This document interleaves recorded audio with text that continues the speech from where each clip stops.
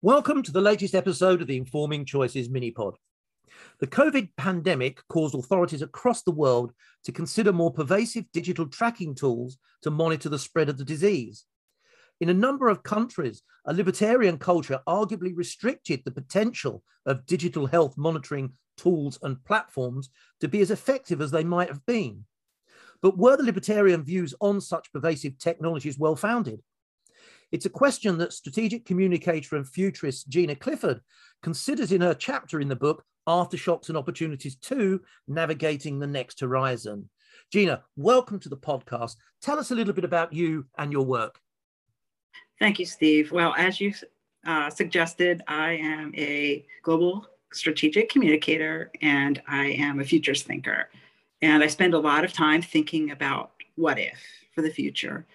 So I like to think about how technology intersects with the social constructs in our culture. And there are lots of people who believe that technology makes everything better. And my story kind of gives you a little bit more nuance into that. And it's like, well, it makes things a lot better for some people, but there are always other people that are left behind. Yeah, that resonates really strongly with me. It's so easy to forget that technology is just a tool and isn't the main thing that perhaps we should be thinking about.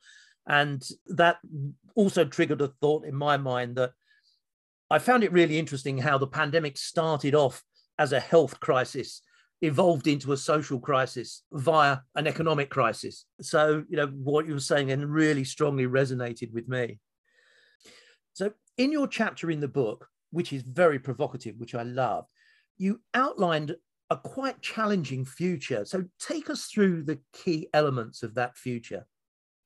Okay, let me start with how I looked at this opportunity to tell a story. First of all, I used a couple of vehicles to make this provocative. I started with something known as the Four Futures Framework. And that's a common framework used by futurists.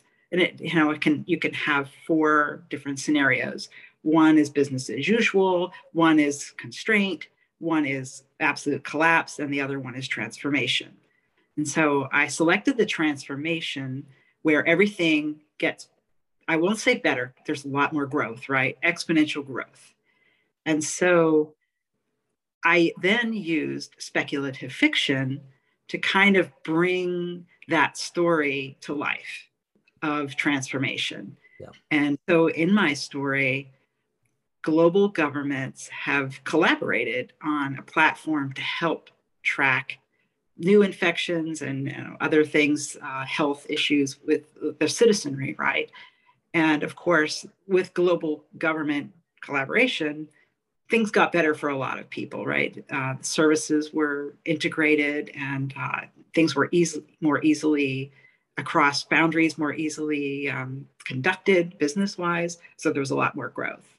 But also along with that growth, also the technologies that we have today continued to develop in drone technology and sophisticated sensor technology for surveillance. And that's where the trouble begins. And so, yes, the story kind of takes you through a person's experience. The person in my story might be an immigrant in a country where immigration isn't necessarily something positive for other people in that culture. And so what would an experience of a person in that situation be in this scenario? It's a really interesting study, isn't it, of how giving up some liberty might be seen as supporting, trying to achieve a greater good, but the fallout is maybe the result of some unexpected consequences. I think we've seen evidence of this in different ways in the past few years. And I think that, being a futurist, if you think about what's happening now, if that continues to expand and grow as an ideology, then, some people may look at this scenario and say that will never happen. But a lot of people thought this pandemic would never happen. Yes. It's in the realm of possibility, and considering a lot of the signals that we're seeing and some of the past activities that have happened that a lot of us were really shocked to see, that I don't believe that this future scenario was that far-fetched. That's a really nice segue into the next question I was going to ask you, actually. So how near or how far from your 2025 scenario do you consider our world is right now? So I'll be honest, the purpose of the story was not to predict a possible future. It was really just to illuminate, like I said, if you take something that's happening right now and you escalate that, it continues to grow. The ideology continues to grow. The technology continues to grow. It was just kind of pulling those levers and then using the character to see how people might react to kind of to illustrate that. However, with that being said, just this week, the US government had a big summit, and they invited over 100 different countries and over 100 different organizations. And it's, largely around how do we collaborate on COVID-19 to make the world more resilient.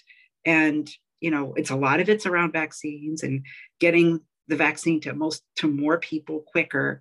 So a goal of 70% of the world will be vaccinated by next year.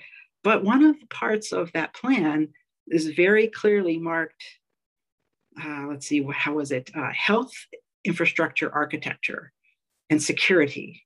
And those words are very provocative to me because that would tell me data platform or some kind of an online platform. So at some level, there's some collaboration with an online platform around health, security, and architecture.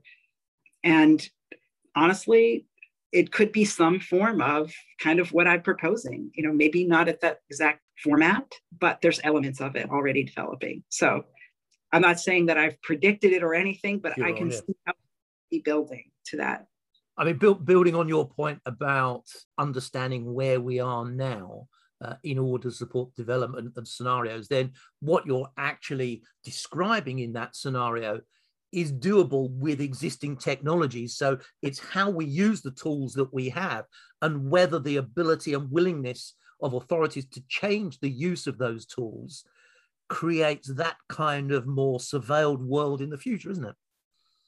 Absolutely. I mean, honestly, there are lots of examples in this world right now of surveillance states, and cameras being used in China is a great example. There's millions of cameras across the country. And they've stated a goal of social credit. They're actually trying to craft a certain culture. And, I don't really want to say that that's where this is headed, but it's definitely doable, like you said. And it's honestly, the only thing that we have that we can control is our will to make sure it's equitable for everyone. Yeah, that's a really interesting point. So the scenario that you've painted then is based on, which we kind of alluded to a couple of times, a sort of a worrying view of the future. It's plausible. It's not a prediction. But we can use that insight, can't we, to change the decisions that we might make now. So what do you think needs to happen for us to achieve a more positive outcome than the one painted out in the scenario in 2025? What are the kind of key levers that we need to pull? I think there are three things that I see right off the top that could be done to help just remediate some of the most atrocious things that it could be done with this power and the tools that are going to probably be in place. And I think it starts with inclusion and diversity. And, like I said earlier, a lot of the over 100 public and private companies were invited to this US Global Summit this past week. And I think that what I've seen is there's a lot more attention on diversity and inclusion within private companies right now, because it makes good financial sense. So bringing more people that don't look like the people that are already leading the company add value to that company.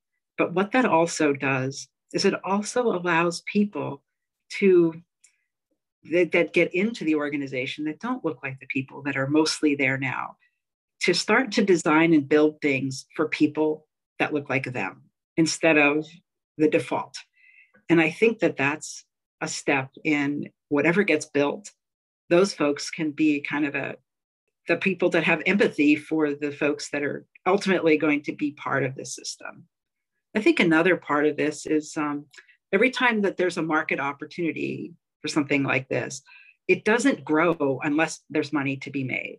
Yeah. So either the private industry or governments, the bottom line is people don't want to push it forward unless they can make money, because that's how our system works.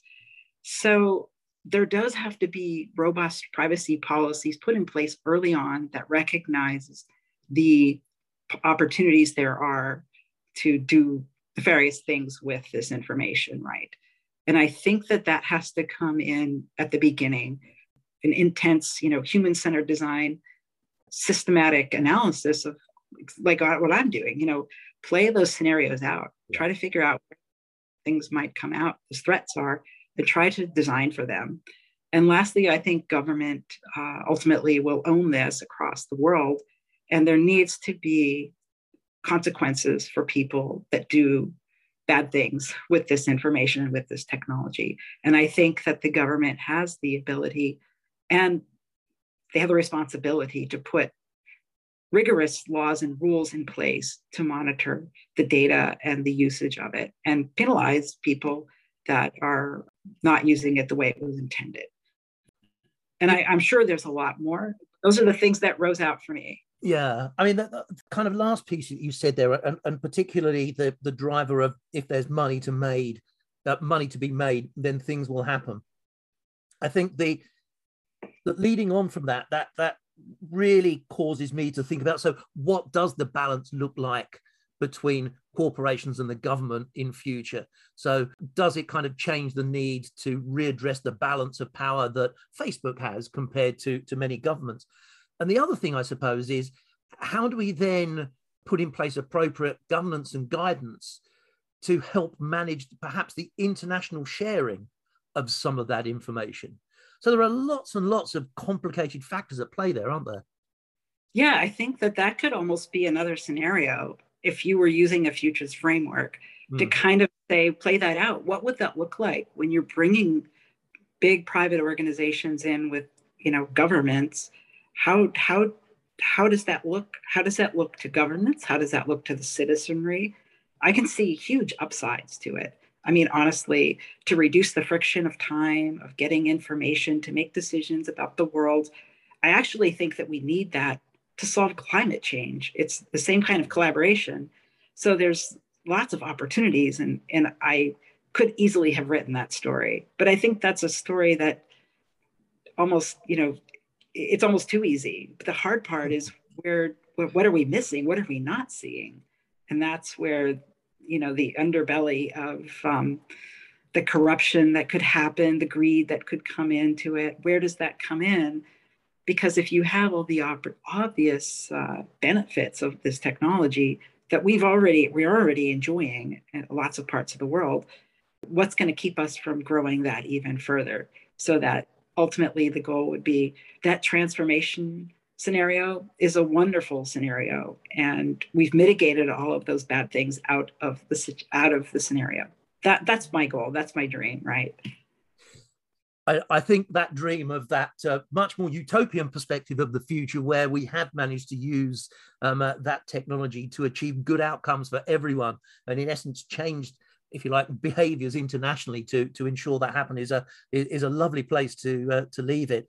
Gina, thank you so much for your time. Tell us, how can people contact you, get hold of you to learn more about what you do? Yeah, definitely. Probably the best way is my email. It's gina.clifford@gmail.com. That's gina.clifford@gmail.com.